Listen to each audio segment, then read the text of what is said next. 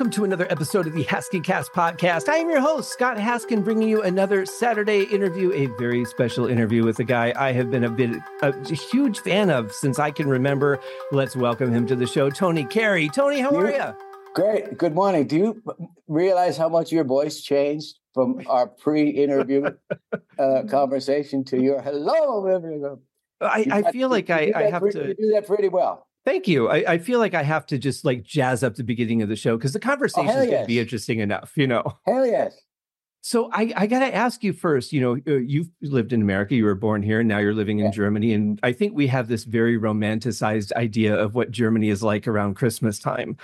What is the reality of Germany at Christmas time? Very romantic. I live in a little village, and I have adult children in big cities, Munich and Berlin. Mm-hmm. And I mean, it's a winter wonderland, and in the South, it's a white Christmas always, and they have these old fashioned. Yesterday, my wife and me, we went down and got a Christmas tree at an open air market, and most of the village was there drinking, Christmas punch and eating bratwurst and buying trees, and basically a social event. But the real romantic, it's really romantic, old-fashioned, traditional Christmas here. I just imagine walking outside and smelling the chocolate from the patisseries and that sort of thing. Yeah. I live on the Rhine River, which is about a mile that way. And you get on a boat and just head south on the Rhine. And the Rhine's a really major artery, and it has been historically really important here. There were popes in the big town next to me. It was a papal center about 1,000 years ago, and big history. But the whole Rhine River is castles, 1,500-year-old castles or 800-year-old castles, of all ruins, and it's just fabulous. I mean, it's romantic as hell. Somebody wrote me once, they were in Australia, a cousin of mine. She said, man, I just saw, we were just in a building that's 149 years old, Wow. And this is a Californian. What do they know about old? And exactly. I said, man, I'd love to take her on a Rhine cruise and show her some knights in armor castles. I don't know how many puzzles I've done of the Neuschwanstein Castle, probably at least 5 or 6 over the years. Neuschwanstein.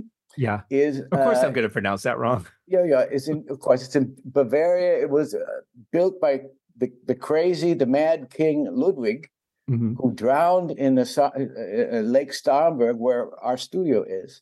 Oh, wow. And so he's like a big theme. And you know how it is. It's on that mountain on the top. You got to wonder how they got the building, and it's so beautiful. I've been there a couple of times. You can take a tour, and it's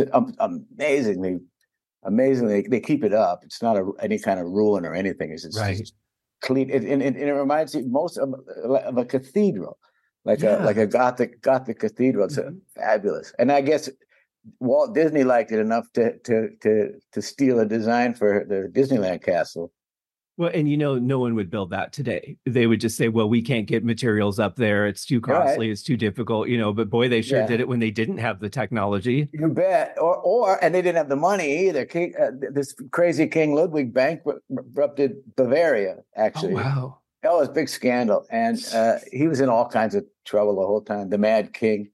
Yeah. And all that's all romantic as hell. I love all that stuff. And but no, today they build something anywhere they want, but it would be steel and glass, just like just one of these horrors that are popping up in the Middle East and everywhere. I've never been to Germany, but my grandmother was born in Bonn, and I think she lived most of her time there in Dusseldorf. Yeah, but that's a fancy city. That's the fashion center of Germany. But that would have been during World War II, so not probably the best time. Well, I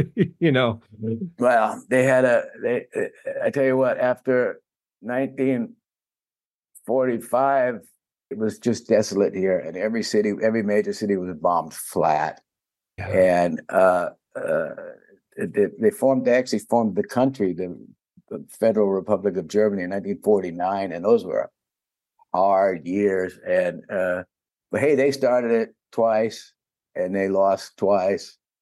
Well, I wonder, like, I think about our history here in the States, and I think about going to high school and what they taught us in history class. And of course, Yeah. America always comes out well in the history classes. And Yeah. we've had a few rough years over here, and I wonder how they're going to teach that. How do they teach World War II in schools, or do they just ignore it? I didn't pay much attention, but I read a lot, and I'm pretty well read in history and religion and natural sciences and this and that. I didn't go to college or anything. I left at 17 and hitchhiked up to start a rock band. Mhm. The last day of high school in June of 71, and I mean, we lived so much history. Like we had the Cuban Missile Crisis. I was 9, and we all thought the bomb was going to drop, and in America, and in the 60s were crazy. We had 8 assassinations, with King and Malcolm X and both Kennedys, and just unbelievable. Kent State, the National Guard came in and shot students for protesting the Vietnam debacle. Crazy, wild times. Half the reason I was really interested in Europe is because I hated Vietnam, and I dodged the draft. I actually got drafted and dodged it with a note from a very liberal doctor. At the last second, too, I was inducted and everything, and then they came in and said, in New Haven, Connecticut, we were living in Connecticut, and is there anybody here that thinks that they have a reason to be exempt? And I had this letter. I said, sir, and so, I mean, wow. I don't know how much I know. I kind of remember what was in the letter, but it would disqualify me for high office. It's amazing. I tend to think a lot about how one little moment in time can completely change the course of your life. Yeah. And that right there is one of them. I mean, if you didn't have that letter in your pocket, or I would have gone to Canada. My mom was right behind me, and so was my dad. I would never, ever, ever go to Vietnam. That's what my grandfather said. He told me, because he fought in World War II for America. And he said, if it ever came down to a draft, I would take you and your brother, and we would be over the border that night. Yeah. You can't do that anymore. But this was 50 years ago, and you could go to Canada. Now you can't go to Canada. If you got a DUI, they won't let you in. And everything's in the computer and all this. But what's interesting is, after the movie Saving Private Ryan came out, and of course my grandfather had long passed before that.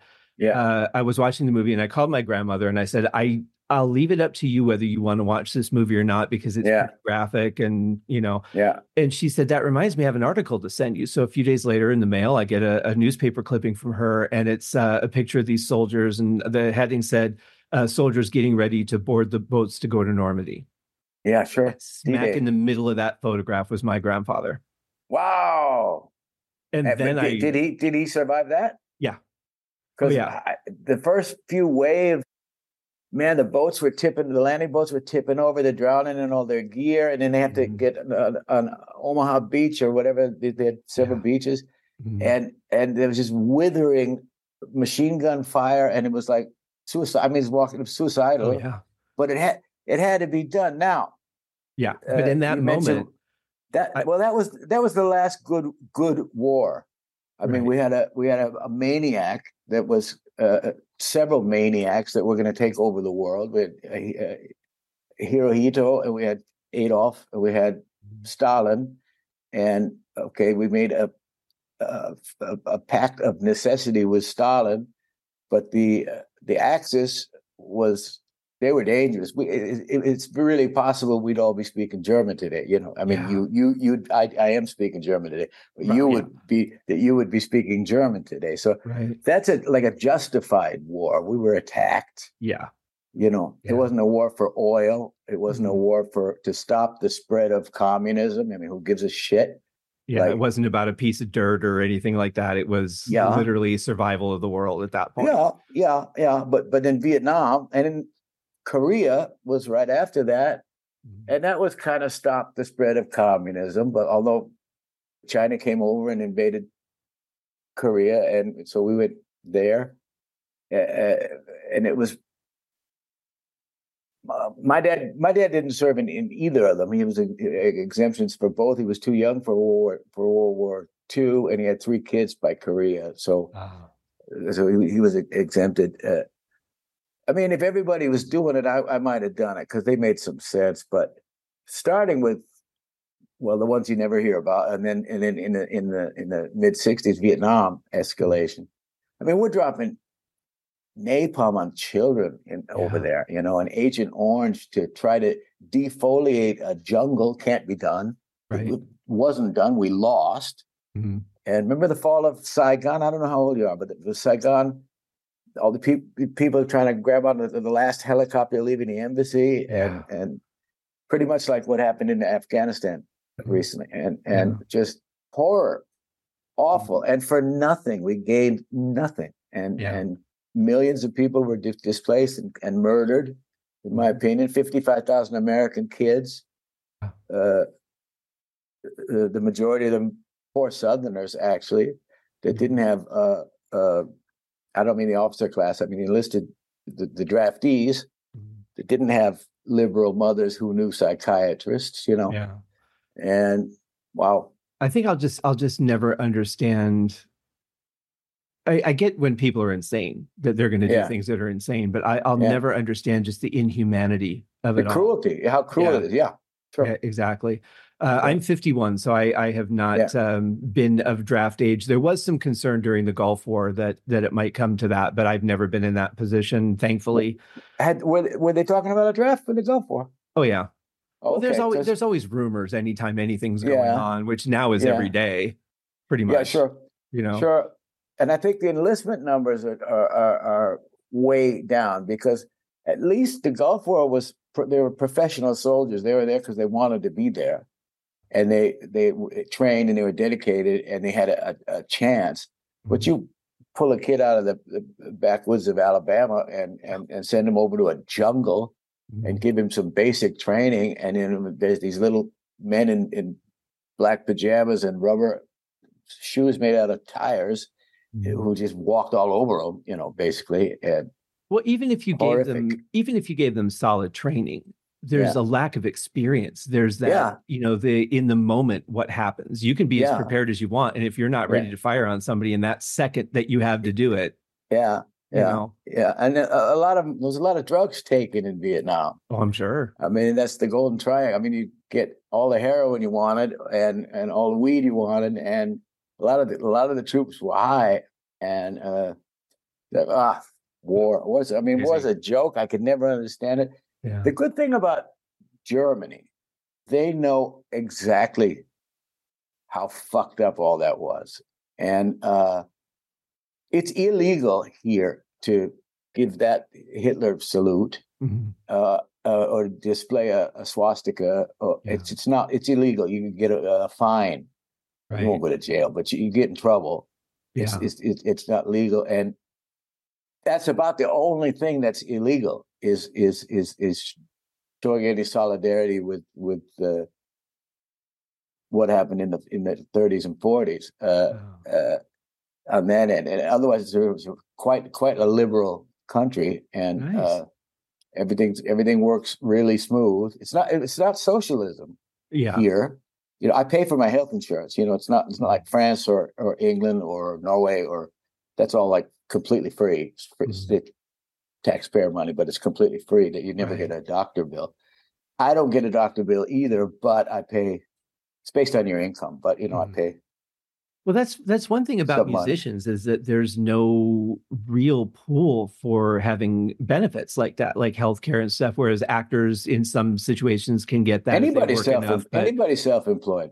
First of all, and anybody in the entertainment industry. So anyway, and what pissed me off? Jimmy Bain died. Yeah, he was my best friend in Rainbow. We were buddies, and he was 6 years older than me. He died at 69 of undiagnosed lung cancer. Yeah. And that's just wouldn't happen here. We get checkups, and he obviously didn't have health insurance like so many people. I guess he had a green card because he was living in America for years in Southern California, but he didn't ever go to the doctor.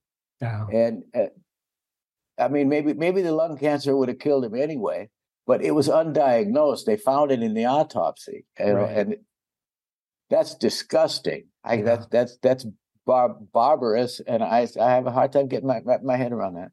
No, I'm with you. And there's always the debate about whether we're going to go socialized here or not. I It's think not socialism. That's the point. Well, right. But I think there's socialism is something else, but okay. They can't charge what they charge for medication if they do that, if it's all regulated. And, that's a huge part of the industry here. Yeah. I'm really surprised that you haven't written a book. I feel like you would be a really good author. I would have been an author if I hadn't been a songwriter or a marine biologist. I would have been an author. I tell you what, you specialize. There are a Japanese haiku poet. There's really strict rules in haiku. It's like 11 words. Right. Some are 7 words. People who work half a year on a haiku. Yeah. And then there's songwriting, which is 2 or 3 verses, a pre-chorus, and then a chorus, where it's so condensed that every word counts.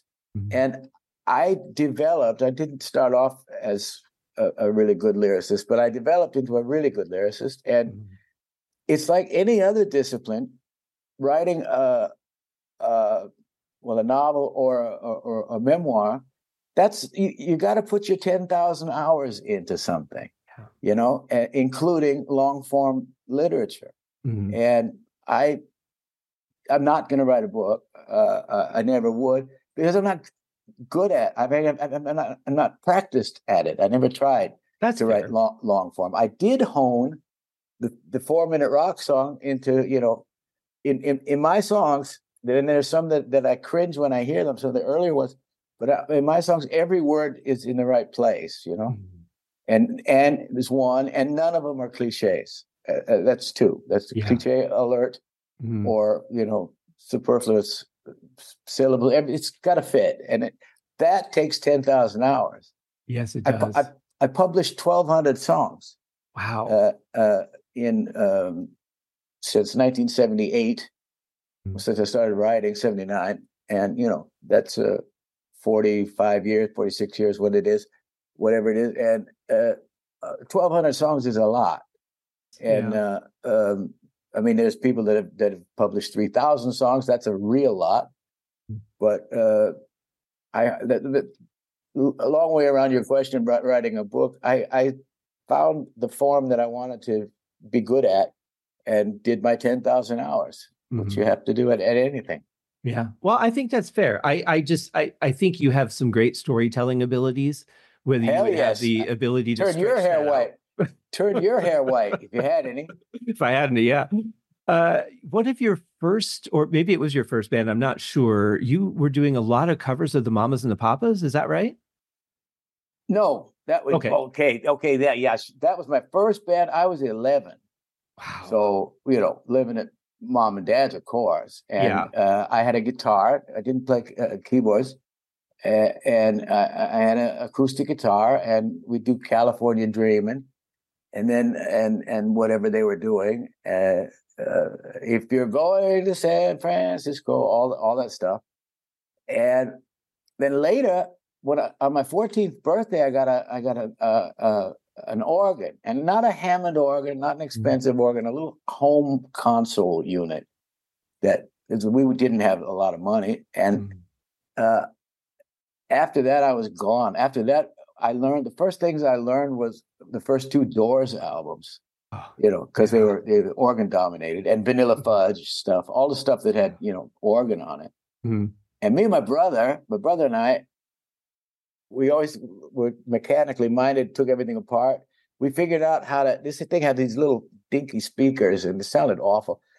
But we figured out a way to get directly from the amplifier section to a jack where you could plug a guitar cable in and put it into a guitar amplifier. And that thing screamed like a banshee. It must have been such an awful sound. But I was happy because it was loud. And our show was like, play all the Doors, all the songs from the first 2 Doors album, then play them again. So that was our show. I gotta say, I was a sophomore in high school. Yeah. Were you singing backups with the Mamas and Papas stuff? I always sang. And in my real first group, after I left school with two guys. One of them was Michael Mugridge, who played with Orleans for several years. Okay. And then we found a lead singer up in New Hampshire. We were in Connecticut. He hitchhiked up and we started a band. And I played bass and electric piano, and they both played guitars. And we all sang. Now, we had a lead singer, but we were like Crosby, Stills, and Nash. We had 3-part harmony. In high school, though, I had a rhythm and blues group with some famous people that turned out to be famous. Neil Steubenhaus was the bass player. He played with Barbra Streisand, and he played with a million big bands. And he's the president, or was, of the Musicians Union in Los Angeles. Okay. So I mean, he had a career in music as well. And we would do Wilson Pickett, rhythm and blues stuff, James Brown stuff, and I was the lead singer for that, and I loved that. I could hear that with your voice. Yeah, for sure. And we got we got a record deal. We got found a guy that financed some demos of our songs, and ABC Dunhill gave us, in today's money, it would be millions. Mm-hmm. I don't know what it was in 1973, but all I was interested in is, wow, we got a record deal. And this was 2 years out of high school. And so we were good for sure, but we were lucky. And that's just as important, as to be in the right place at the right time. There's a lot of people that are good. Yeah. There's a lot of talent, and a lot of charisma, and there's a lot of everything.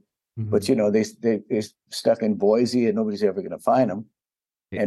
And we were in Westport, Connecticut, which is right next to New York City, where the record companies were. Mm-hmm. And we'd found a guy, and they took us out to LA, to Hollywood, West Hollywood. And we lived for 7 months in a bungalow at the Chateau Marmont Hotel. That's the hotel where John Belushi died, and all the movie star, legendary hotel, right on Sunset Strip. And problem was, now this is 1973, 4. They gave us the wrong producer. The ABC Dunhill doesn't exist anymore, but they gave us Gary Katz, who produced Steely Dan, and completely wrong producer. He was notorious for not changing members, but changing groups. He'd have for every Steely Dan album, there's 5 different takes with 5 session guys. I mean, new guys every time, and it's just like, you wonder, am I going to be on the album? And all the versions are great. The first thing he did was fire our bass player and drummer, or had him fired, and hire guitar players for the 2 guitar players. And so we had Jeff Porcaro on drums. Whoa! And his brother Mike on bass. Dean Parks, Skunk Baxter, Lee Sklar, all these top. Yeah, but we couldn't get anything recorded and that would please Gary Katz. I liked the guy, but he ruined us, and we weren't going anywhere. We were there for 2 years and didn't have anything on tape, and we were in Village Recorders, Sound City. I mean, these huge name studios, and spending all this money and just not getting anything. And so we're rehearsing with Jeff and Porcaro on drums and Mike on bass, and us 3, the 2 guitar players and me. I'm playing Hammond. We're working out new material at SIR Sound Stage in Hollywood, and talk about moments that change your trajectory. And Richie was 2 doors down in another rehearsal studio looking for keyboard players, because he had everybody else. He had Ronnie and Cozy and Jimmy, and he had 100 keyboard players come in and threw them all out. I didn't like any of them. Yeah. And heard my Hammond. I was not shy. He heard my Hammond somebody heard it anyway, through about 10 walls, sent Jimmy over to ask me if I wanted to audition for Rainbow. And I knew exactly what Rainbow was. Man on a Silver Mountain had been out, and it was huge in LA anyway. And of course, California Jam, and it was on TV, and that great guitar smash and all that stuff. So Yeah. I said, yeah, I'll do that. But had we been making any progress at all on I mean, I had a record deal, and if we'd made any progress in the 2 years of attempting, then it never would have happened. I said, no, I can't. I've got commitments. But as it was, I was completely, yeah, let's do it. I'm out of here. I'm done with this shit. Let me ask you though, working with Jeff Porcaro, did you get the inclination at that time that he would go on to become the famous drummer that he did? He already was, man. He was the top LA session guy, and that's as top as you get. Yeah. I mean, that's not household name famous or whatever, but that's from your peers. That's the most respect you'll ever get. Yeah. He was doing 4 sessions a day, and a union session in LA is 3 hours. Mm-hmm. He was doing 3 or 4 sessions a day. Him and Steve Lukather, David Page, and David Hungate, the guys that put Toto together. Mm-hmm. They were all over town. Jeff, I think, had 3 drum kits and 3 separate guys to go to the next studio with a new drum kit to set it up, waiting for him to come over across town. And so he was already like one of the guys, and he played on Steely Dan, played Boz Scaggs, played that beautiful Boz Scaggs record that was basically Toto, right? So I mean, I had an inkling that he had sweated charisma. I mean, he was amazing groove master, and he was younger than I was, and I was 19. He was only 16 at 17. Jeez. I think. To have that position at that age, that's just insane. You don't appreciate it. I never appreciated any of it. It all seems organic, natural. Of course, I'm here. Of course, I can play this music. I can play it in my sleep, and because but Jeff had Joe Porcaro was famous or well known and certainly well respected as a percussionist and drummer, and Marty Page, who's David Page's dad, was a well respected. I guess they could see he did film music, and so all these kids came from they're born connected, Right. So they were and they were all within 25 minutes of where the studios were. Oh yeah, you gotta be. You gotta be, and but when things like that happen, like the first I was Fine Fine Day was #1 in rock radio, and my feeling. I was a kid, and I wasn't even. I wasn't like a cocky type thing. I just, well, of course it is. It's the best song out this week. I mean, it's things just go by you. It's called life, and it is. 40 years later now, I'm 70. I think about, well, that was something, wasn't it? But I didn't think so at the time. It just felt natural at the time. Well, you had a pretty good solo career even back in the early 80s. I mean, you had some hits. 7, I think, that charted. 7 that charted, 2 were top 40, 5 were top 10 in the rock chart, the AOR chart, and that was actually the most important chart, radio chart. No, I mean the most important chart, of course, is the pop chart, but sure, yeah. But the one that we were looking at as most impressive was the radio chart, and all of those songs from the 80s are still on classic rock radio. And basically keep the lights on here, or half of them. And this is 40 years later. Isn't that amazing, though, that music is so timeless when it comes to certain things feel dated, like short eras, like say disco feels really dated when you hear it. But good rock and roll, good pop music, that stuff feels really timeless. And I can tell you, so does good disco. I mean, Chic or the Bee Gees. I hated that stuff when it first came out. I thought that was just like, I was like rock and roll purist. Right. But today when I hear it, I said, man, are those well-made records. Those records, Excuse me, I interrupted you. Go ahead. No, that's okay. I could tell you, growing up in Detroit, we had we had quite a variety of radio stations there. And there wasn't a day that went by that I didn't either hear Vigilante or I Won't Be Home Tonight or Why Me. I mean, you were there. You were very present in the radio. And I love that. I was for 82, 3, 4 and a half of 5, and actually 81. I had my first record came out there. I tell you what, I found out. If your next question is where did I go, I moved to.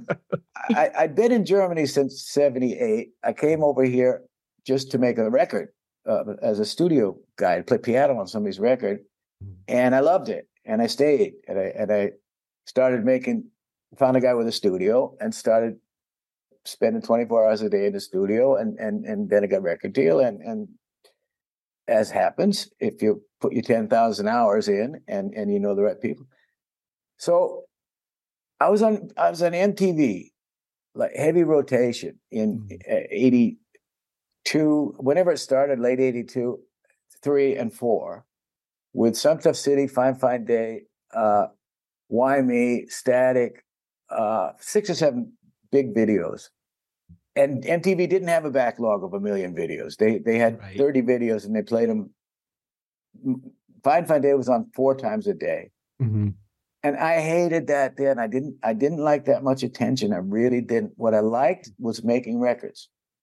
And so I spent 4 years traveling to America and then back home and everything, but I had young children here.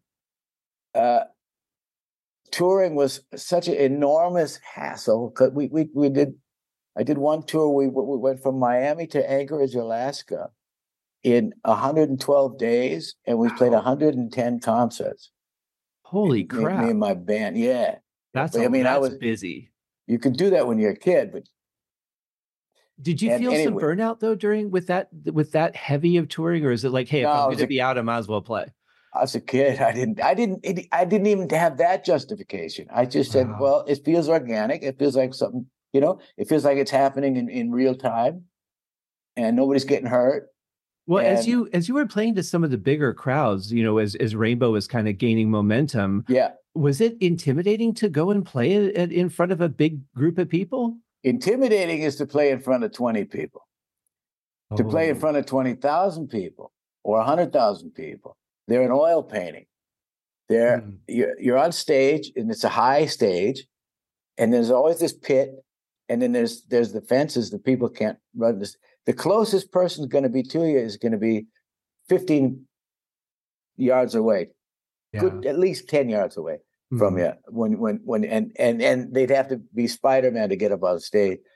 So you kind of give them the 1,000-yard stare. And it's like I was pretending an oil painting. I never, ever had a bit of stage frighting or anything. And thank goodness, because, people like Adele, she gets stage fright. She throws up and a bundle of nerves and this and that. I'm sorry for the girl, because she certainly doesn't need to. She's brilliant.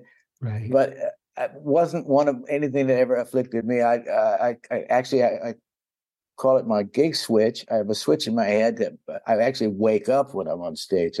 I come to life. Yeah. I play my best on stage and never make a mistake.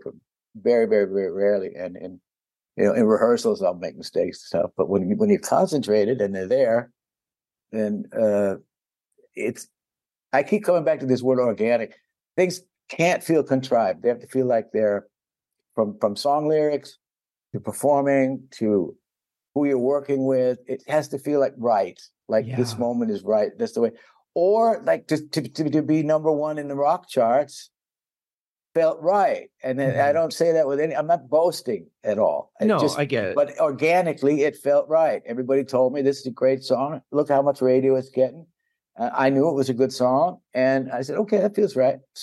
But I think that's part of the magic of the music from the 70s and early 80s, especially, is because before we had all the technology that we do now, you had to be able to play your instrument. You had to be able to write songs, and you didn't have these formulas of this is how you write a pop song and that. It was very natural, honest music.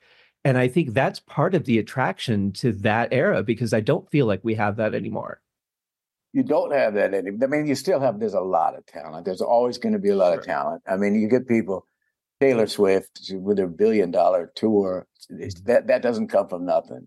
Right. She appeals to hundreds of millions of people and all the names, the big names. And I'm not conversant with hip hop. I couldn't name the players. except for the obvious ones, Dre or Jay-Z or Eminem. I know them, but I don't know anybody else. But these guys sell 150 million streams, and they're playing in arenas. That's talent. I mean, it doesn't matter. Now, what happens in the studio, the laptop I'm talking to you on is a studio. And if I had a master keyboard here and one microphone, I could make you a record that sounds like any rap record or any Taylor Swift record, for that matter, with software instruments and one good microphone and some instruments. And you got to learn. You got to put your hours in on the software that you have to learn how to engineer, which I did. And as soon as I could, like I was in my 30s. Or you can do yourself and have to depend on other people less. The better off you are. Yeah. But the 70s and 80s, there's a great Tom Petty story. And I told you how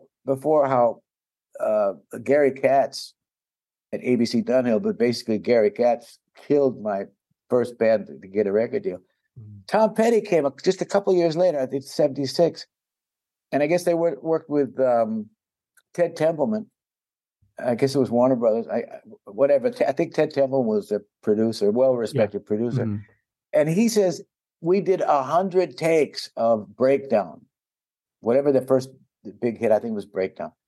And that's exactly what my band needed, is to go in a studio and learn how to record. That's how you're supposed to know that. But in my case, the producer says, you guys don't have to do anything. And he makes phone calls and all these top names show up. And first of all, that gives the band a really generic sound because they're on half of the top 30. Right. And these same guys, all come from the same place. And secondly, and most harmfully, the band never learns how to work the studio environment, which you need to do. Yes. And so I heard this. I was so jealous. I heard Tom Petty said, "Yeah, we did 100 takes of Breakdown, and until he was satisfied, playing together as a band." Right. And then they do the lead vocal later, just scratch vocal, but then they'd overdub the lead vocal and overdub some guitars, overdub some keyboards, whatever. But they'd get the track, the groove, the drums, the vibe. They get that in a take, and it took them 100 takes, which is probably a week in the studio, or 5 days or whatever it is, more a week. And he learned his trade with that kind of producer. Well, that's the only way you're going to, is to just get in there and do it, Yeah, right. Yeah. Unless you got some guy who thinks he's the smartest guy in the room that says, "Nah, let's call the Wrecking Crew," like the Beach Boys did. Let's call Carol Kay to play bass, and I was 10 years later, so let's call Lee Sklar to play bass. And I was going to say it's kind of the same thing as the Wrecking Crew, right? Because that's why so much of that music sounds so much the same. Right. Exactly. It's exactly right. Exactly right. And and the thing is, it's not like we couldn't. We got the record deal because we had some charm, obviously. Yeah. I mean, somebody put a lot of money down, signed us to an exclusive recording deal. So we were like, that's a plateau. You start from nothing in the rehearsal room, and then you get signed to a major label. That's a big plateau. Yeah. But the next plateau is doing the first album, and the hardest plateau is following it up with another album, because after the first one you're doing songs you might have written when you were 10, and you got this big cat. But the second one, they're songs that you've written since the first one. It's not as much time. You've been out on the road promoting it. It's much more. The sophomore record is much more pressure. Everybody's looking at you with this. Are they going to be able to do it or not? So I always look at Guns N' Roses as the example of that. They had written Appetite for Destruction. They'd been playing those songs forever, and then all of a sudden, the record company's like, "Hey, you guys are a big success. Let's get another record going right now." Yeah, and they're like, "Wait a minute, this took us a long time to put together." That's a whole nother world of pressure. Yeah, you bet it is. Richie tells the story that he hated This is an interview he gave in the 60s, or maybe 1970, right around Made in Japan time, maybe 72 even. 72, yeah. And he said,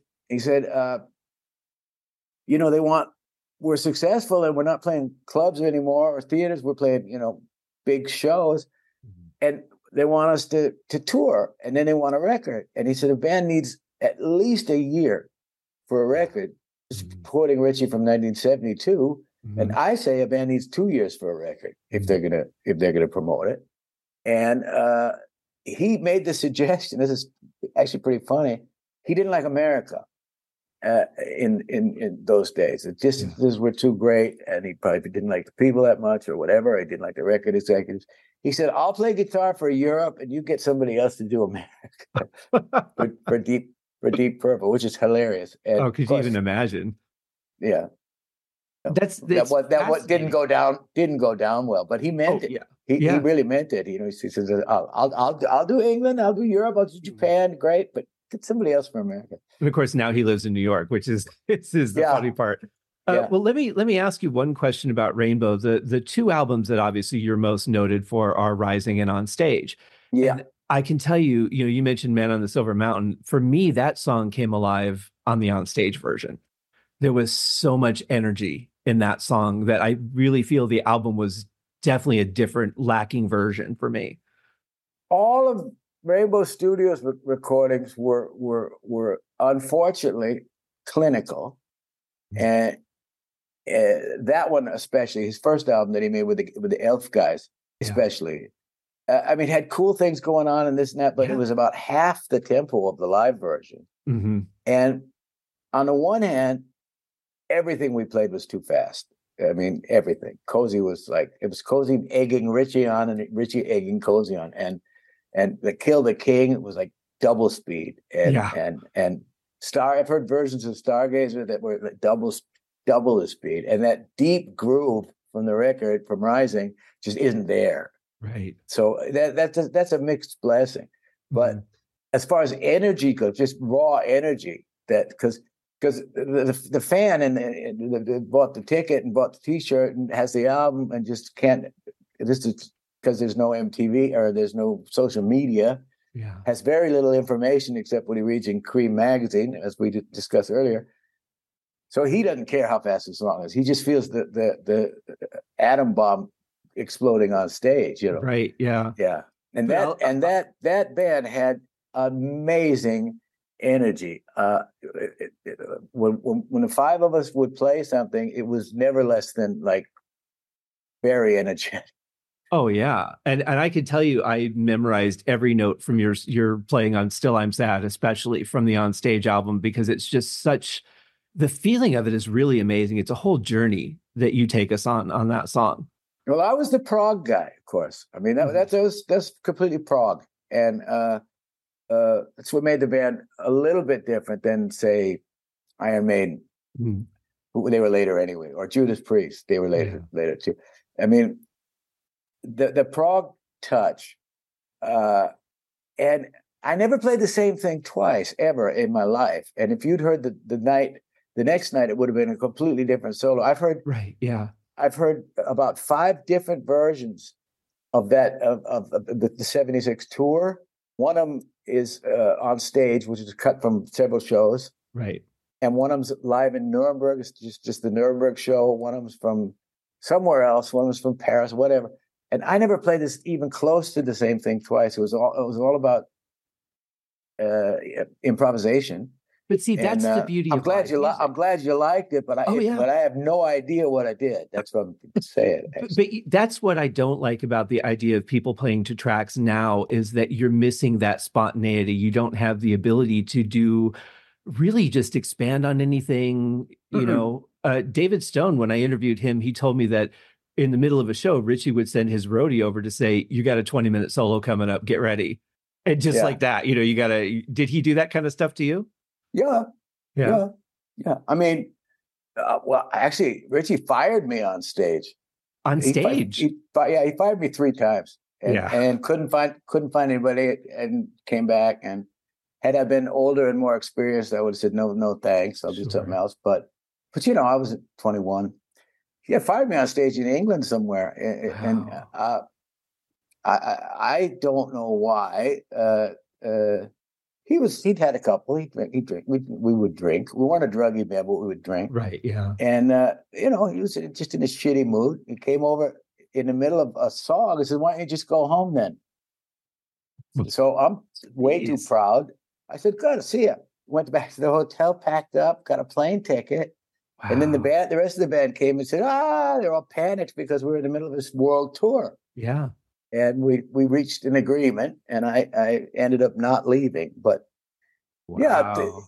I tell you, I fuck up my musicians. I got a new drummer about 12 years ago in my band. My musicians, my band are the Norwegian guys. I love Norway. I love Norwegian people. I love the culture. They're cowboys. They're rough and ready. And my drummer, you know how drum solos always toward the end. Right. In second show we played, after the first song, I said, "On the drums," and I said his name, and he just did his drum solo, But just to fuck him up. I was joking, Right. But I wasn't joking because I knew he could do it. Of course, I said, let's have some fun. Who cares? And they fucked me up. We're in the middle of something. One of my songs, Blue Highway, or one of my songs, which has an arrangement, and all of a sudden it's reggae. And they'll give each other a nod behind my back, and all of a sudden it's complete reggae, like it could be in Kingston, Jamaica. Wow. And so I got to go with it. It's funny. It's hilarious. But it makes it fun too. It's not just playing the same set every night. And so one last question about Rainbow. One thing I'm very curious about is when we talked about Ritchie Blackmore's Rainbow, the first album was very dry and studio sounding. Yeah. Rising is very lush. I mean, that album just sounds huge. There's not a lot of open space in it. Very much like Burn. Burn was another album that I think was just huge sounding. Was that a conscious effort to make it sound that way, or did that just happen? Nothing was conscious. First of all, at least from my side, I'm oblivious. So let's take that as the starting point. Okay. What anybody else's game plan might have been, I have no clue. I'm oblivious. Okay. Mm-hmm. We did Rising in 15 minutes. I mean, it was in and out. We had a couple of unnecessary rehearsals. We didn't need them. In a freezing cold farmhouse outside of Munich. I know where it is now. I didn't then. That was my first time in Germany.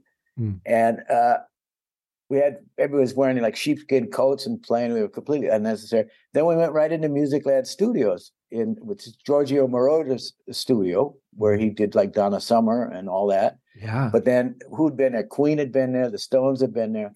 It was kind of an in place. And it was in the basement of a hotel. So you could live there, just take the elevator down to the studio, and it's very practical. And I think it flew by. I mean, we were there. I was there 14 days at the most. And I think I played like 3 of them, and, we got to beat the jet lag. And then we did some rehearsing that we didn't need to do. And then we just went in and did it. Ronnie took longer because as you know, the Stargazer is spectacular piece of songwriting, and the melody, I could take issue with some of the Wizard and Dragons lyrics. That's a subjective taste question. I wouldn't write that, but whatever. Ronnie did write that, and he wrote it for that genre perfectly. Mm-hmm. But the vocal is astounding, and the guitar solo, the slide guitar solo, it's astounding. Mm-hmm. And Ritchie did that alone with Martin Birch. And Ronnie did his vocals after we'd all gone home with Ritchie and Ronnie and Martin Birch. So that probably took longer. Maybe that took an extra week. Yeah. Who knows? And then when were the strings brought in? I wasn't there. And by the way, you don't hear the strings. That's me. I played. They're there. I can hear them like sawing away. Mm-hmm. But I know the problem with orchestras. Orchestras are always behind the beat. The conductor's doing this, and the orchestra's somewhere back there, and these straight guys, Munich Philharmonic, are playing something that's actually way easier and just space than Tchaikovsky's symphony. Right. And they're doing it for the money, and they're behind the beat. And there was no Pro Tools; you couldn't speed them up. You couldn't. And I heard stories about the mixing. It was almost an orchestral song. And then bit by bit, they'd take the orchestra out. The orchestra's there in the last 2 minutes of the fade. The rest is I had a string machine that sounded pretty much like an orchestra, and I had a orchestron which sounded like a mellotron. It's a mellotron that used floppy disks. Right. Yeah. Yeah, there was only a few of them made, and I had one because Richie bought it and used it on stage. That's why there's not very, very much orchestra in Stargazer. Interesting. I did not know that.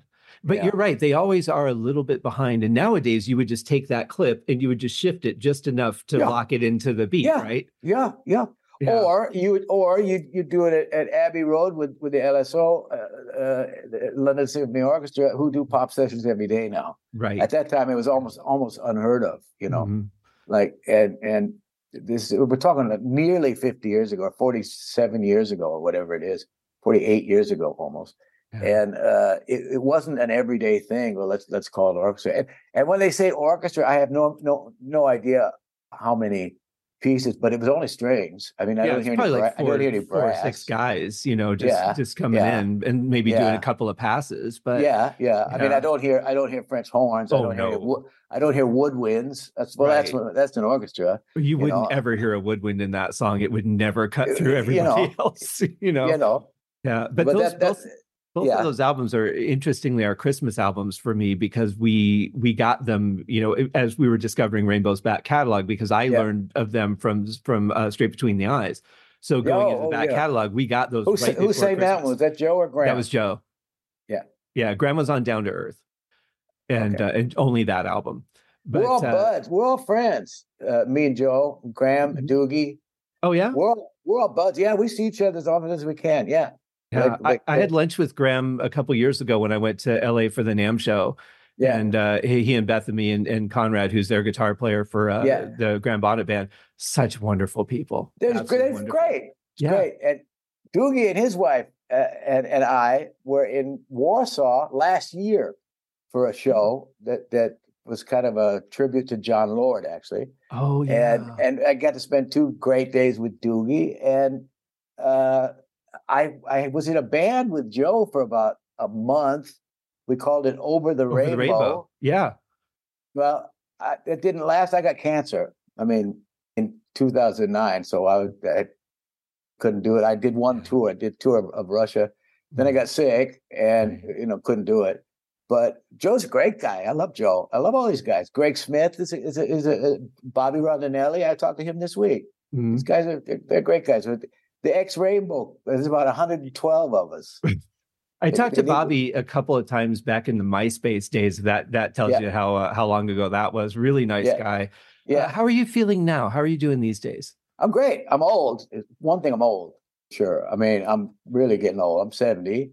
I never thought I'd be 70, so I'm happy to be 70. Yeah. I work. I have all the work I can handle, and I play with a couple of huge acts, and we tour.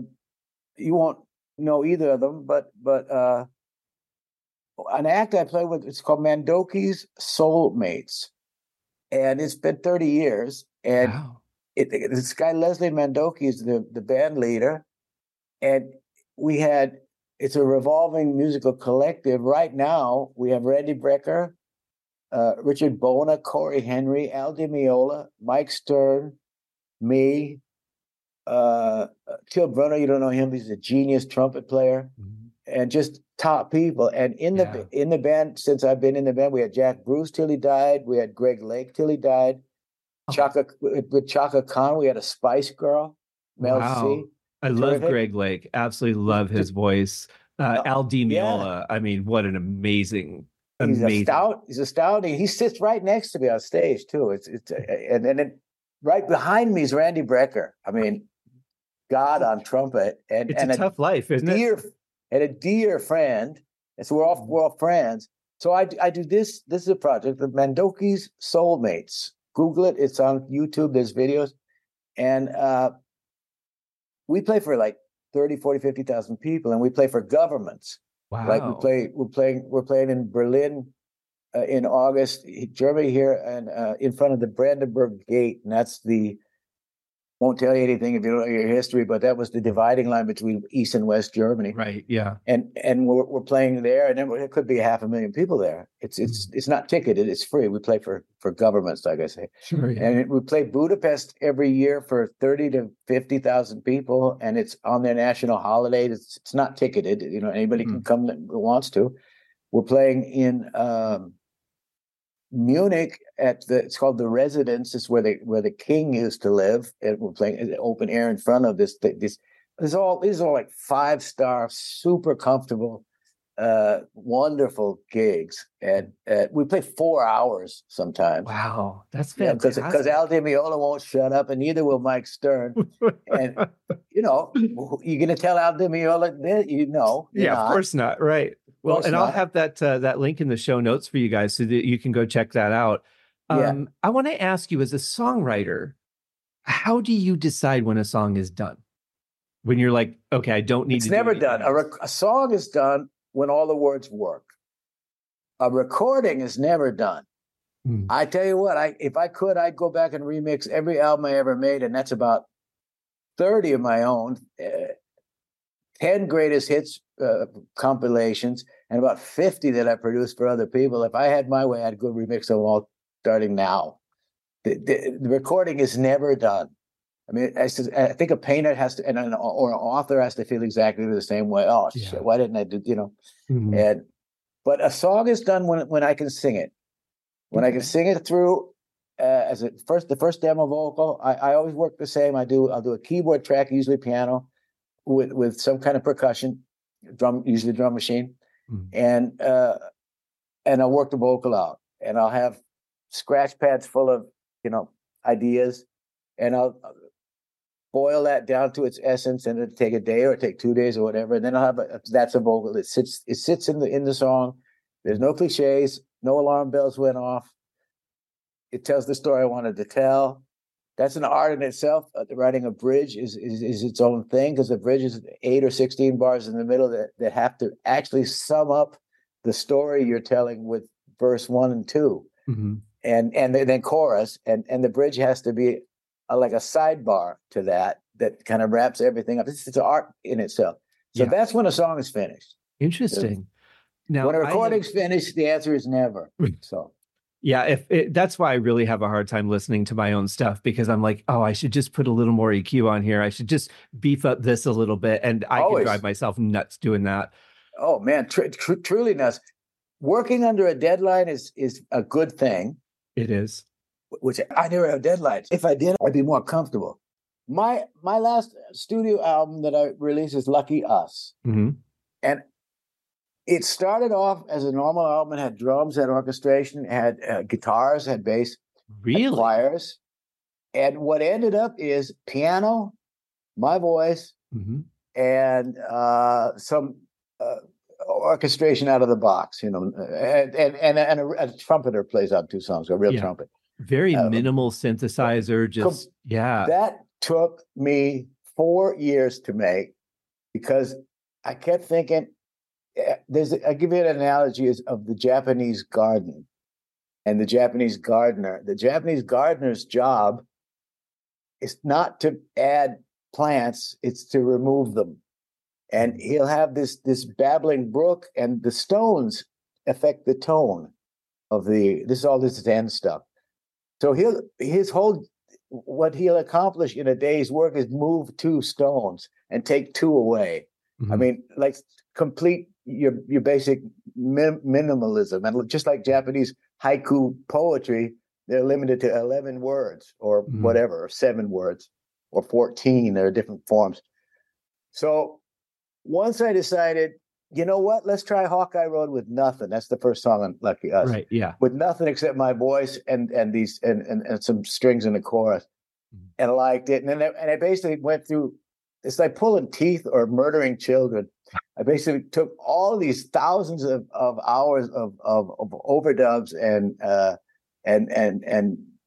fiddly stuff out of it, until finally there's a little percussion on one song. A drum comes in the second verse of one song, and otherwise the whole album is piano and a vocal, basically. Yeah. And took me so long. I mixed that so many times. And I personally think it's my best album. And so do a lot of people, because my shows, I'll play just guitar and piano and sing and tell stories. And say, well, a lot of people like this record because it's like his shows. That's what he does. It's just piano and things. So what are your two questions? Well, I can tell you first, I've always loved your voice. Going back to the stuff that you were doing in the early 80s, I was like, God, I wish I had a voice like that, because you got just a little bit of grit in there, but you still sing really smooth. You tell a story very well. Yeah. When I heard Lucky Us, every song on that album, Tony, is unbelievable. Every one of them touches me in one way or another. Thank you. It's the way I feel about it too. And I'm not boasting. This feels organic. That's one of the ones where I think no cliches. There's zero cliches. Mm-hmm. There are important topics to me, which means that out there somebody's going to relate to them, and they're all. Yeah, I feel the same way about the album. Were you shocked that there's no drums and bass and guitar? I wasn't sure what to expect. I always try and go into an album I've never heard with a very open mind. Like, I don't know what this is going to be, so I'm just going to listen and soak it in. But my favorite two were probably Hawkeye Road and Hallelujah, I'm Alive. Those two in particular really struck me. But the recording you got is amazing. The piano sounds just huge and rich, gentle at the same time. You did an amazing job capturing the sound of that piano. It's not a piano. It's a computer program. Damn it. I mean, these are all, there's no real instruments on it except for my buddy, the trumpet player that played on the wind. Okay. And one other, but they're all virtual. They're called virtual instruments. Oh yeah. And like I said, well, I'm talking to your greater, to the public. Yeah. Like this laptop I'm talking to you on has got a full orchestra, 20 drummers, anything you want. If you can figure out how to work the software.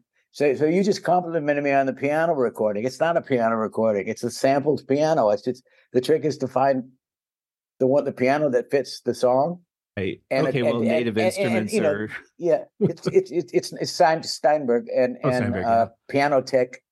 There's a Piano Tech, and I have all of them actually, but it's one of those. I don't even remember, but that's where it comes in handy to learn how to engineer. Is to get the EQs, because I did not want it bright, and if I hear it back today, I don't think the vocal's loud enough. So recordings never finished. We heard one song in the car yesterday, my wife and I. I thought, well, that's a great song. And I didn't recognize it. She said, "It's you, idiot." I said, "Oh." And it was the one called All I Ever Wanted. And I said, well, turn it up. So she did. I said, the vocal's not loud enough. Turn it off. Well, I could go remix it right now. We're going to be our own worst critics when it comes to our work. There's no doubt about that. I hope so. Yeah. Yeah. Well, no one else is going to come in and fix it for us, so it might as well be us. You bet. So my last question for you, and thank you so much for your time. It's just been so much fun talking to you. You have done some film scores, and tons. That is a whole different approach to songwriting. That's not, verse chorus. This is tempo maps and matching visuals. And do you find that an easy transition when you started? Or it's very, very natural. I love it. We have one screen showing the director's rough cut. Another screen with actually I use Logic. I don't use Pro Tools, but it's a music software program, kids. And I have a master keyboard to control this, and it's just me and an engineer. I need an engineer. I can't do that by myself, so it's me and an engineer. There's too many things going on. Yeah, and actually watching the movie on his like a big 4K TV, and playing something that seems to fit, and then to exactly the right length. Yeah. So that's fine. So then we take the movie off, and I'll just flesh out the thing, because I know exactly where it's going. Right. I know exactly how long it's going to be, and I've got an idea. And then I'll do some more. Then let's see it with the film again. And that works. No, the trumpet's no good. Yeah, now it works. That's why it's good. So there will be first film I did the second film I did was called Gefangen in Yemen, and it was which means a captive in Yemen. Okay. And it's my buddy Peter Maffay, who's a huge rock star, the biggest in Germany, and he, like people do, he made 2 feature films, and I did the music to both of them, and I think there were 70 copyrights on that. I mean, because some of them be 15 seconds, some of them be 3 minutes. About 3 of them are sung songs. Actually 3 sung real songs because we wanted a single, which we had, and then the rest of it was instrumental. But you don't bundle it into film music, Gefangen in Yemen. Each one of those is a copyright. It might not be 70, but it's 40 for sure. And well, that's one way to get to 1,200 songs a little quicker. That's true. I doing a lot of film. That's been my experience as well. Yeah. I remember that the first one I did, you watch films and you think, oh yeah, I would probably do something like that. You watch Hans Zimmer or John Williams, you're like, oh yeah, that makes sense. And then when you get your first one and there's nothing there, right? It's a blank piece of paper. Yeah, that's a little different. Right. And you're like, oh shit, I have to do all that now. Exactly right. Remember Interstellar? Oh yeah, I think that's my favorite. And I saw a documentary how Hans did it. Those are real pipe organs in real European cathedrals, and in England I think he had one. And just amazing, just this whole thing, this Oscar-winning soundtrack is actually done on church organs, on pipe organs. And then then he went into with the orchestra a little bit, but it's mostly pipe organ from around the world. And fabulous. I love that. It's nice when you have the budget to be able to do that kind of thing. They don't do that much anymore. I have friends that were in the TV game. They would do TV series, and they make a lot of money. And these days, that's pretty much not the case. I mean, if you're Hans Zimmer, you get, and you have you do a $200 million movie, you get money, of course. Sure, yeah. But just as a film composer, it's very, very, very, very difficult, and it's changed. And there's so much license-free music available, or so many people that are willing to do a 90-minute film for $5,000, which is like $8 an hour. I mean, there's just so many people desperate and that take that job. Yeah, it's a shame. For the first movie I did was a Peter Maffay movie as a soundtrack. It was $250,000, and this is in the 80s, and that was not extravagant. That was like a normal budget, and I have my own studio, and I bought the stuff I needed from that advance. And it's an advance. It wasn't a salary, because they released the record as a soundtrack. The CD. Yeah, so it was like a record deal, although they used it for the film. So you can't complain about the money. And I had a director that took everything. He only one time said, "Can you do something like draw heavy drums here in this one action dance?" Yeah, sure. But other than he took everything. He wasn't one of these guys that says, "I don't like the cello." Nothing. He didn't care. He's just after the vibe, and that's your ideal situation for film. That's pretty rare, by the way. Really rare, really rare. And talking to colleagues that still do that, I was the right time in the right place, baby. 70s and 80s. So what are you working on a new album or anything now? I just finished a Soulmates album with Leslie, and we've got, in fact, if you mailed me a couple of times, I've got your address. I'm going to send you a WeTransfer. It's mixed. It's been mixed for a week. It'll come out next April. I'll send it over to you. You won't believe this. And that'll be fun. We worked a year on it, and really old school budget, and you won't believe it. I'm looking forward to this. Other than that, no, I'm not really doing anything for myself. I don't really have anything to say. The world's really fucked up. Yeah. From me from here looking over there, and there's nothing I really want to say at the moment. But I'll be doing 3 tours this summer. Like I said, we'll get to China, we'll get to Santiago, Chile, and we'll do a few in Hungary and a few in Germany. And one guy's doing his farewell tour. This is my friend Peter Maffei, whom I did the 2 movies for. Yeah. He's doing his farewell tour. And he's 75. It's a real farewell tour. Right. And we're playing football stadiums, and that'll be fun. And you gotta keep putting one foot in front of the other, So I think what you're saying, Tony, is that now that you're not working on anything, you got time to mix some old albums.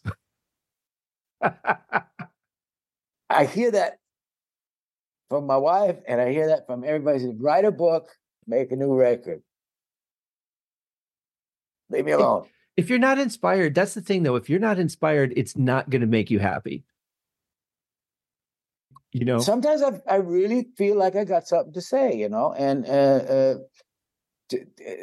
just music for its own sake, like in the old days, to fulfill a contractual obligation, and you knew they were going to promote it, and it was going to be on MTV. That's its own motivation. Right. You're doing it for your career. Mm-hmm. But these days, there's 100,000 songs a day go on Spotify that nobody ever hears. Mm-hmm. And there's no record labels. Yeah. And Sony, which is the biggest label here, Sony and Universal, Sony 2024 will be the last year they produce any physical product, CDs, LPs, nothing. It's all streaming. Mm-hmm. And what Sony does, the rest are going to follow suit. And by 2027 or something, they just won't be making anything. There'll be little custom labels buying, licensing albums and pressing vinyl for sure. Yeah. But the CD is like history. It's gone. It had 40 years. It's gone. So one thing to get you motivated is the deadline. Deadlines are good. And also the thought that maybe actually somebody will hear it. But anything I record or release today, like Lucky Us, nobody's going to hear that, and nobody has heard it, and nobody. I'm happy that it's there. It's like a legacy thing. Yeah. But nobody gave me a budget for it. I paid for it. That makes me sad because it's such a great album. It really is. Tell all your friends. It's called Lucky Us. Yeah, that's what I'm doing. I'm telling your audience. Yeah. It's called Lucky Us. It's by me. My name's Tony. It's on YouTube. It's on Spotify. Yeah. Cost you nothing. It's free. And I always encourage people, I'll put the iTunes link in the show notes, because I always encourage people to buy albums from artists, because that's how artists stay artists. Yeah. I'm not a fan of streaming. I think it's great to say, hey, this is what I've got. Now that you like it, please go buy my stuff. Yeah. Something is, my father told me this when I was just a kid, something is worth what somebody else will pay for it. Yeah. And since like porn used to be expensive, now it's free. Music used to be expensive, now it's basically free. And every song that is released is on YouTube, and for $9.99 a month, you get a YouTube Premium, and there aren't even any ads. So for $10 a month, $125 a year, whatever it is, you can get all your music for free, or Spotify Premium for absolute for free. Yep. So I'm not a big fan. I'm not a big fan either. Yeah, or you can go to the link I put in the show notes, and for $10.99, I think it is, you can get the deluxe version of Lucky Us. Bet. But you know what? I will say this: have a tissue box at your side, because some of these songs, they might reach places. Oh, you never know. Tony, thank you so much for coming on the show. It's been so great talking to you. No, Thanks for all the music. What time is it? What time is it? It's 4 a.m, right? Yeah, it was about 3:22 here. Yeah. I still got a good half hour in me yet. I remember those days. It's 12:22 here, and I'm gonna go eat lunch. Wonderful. Well, you have a great day, my friend. You too. Thank you. See you, kids. Bye-bye.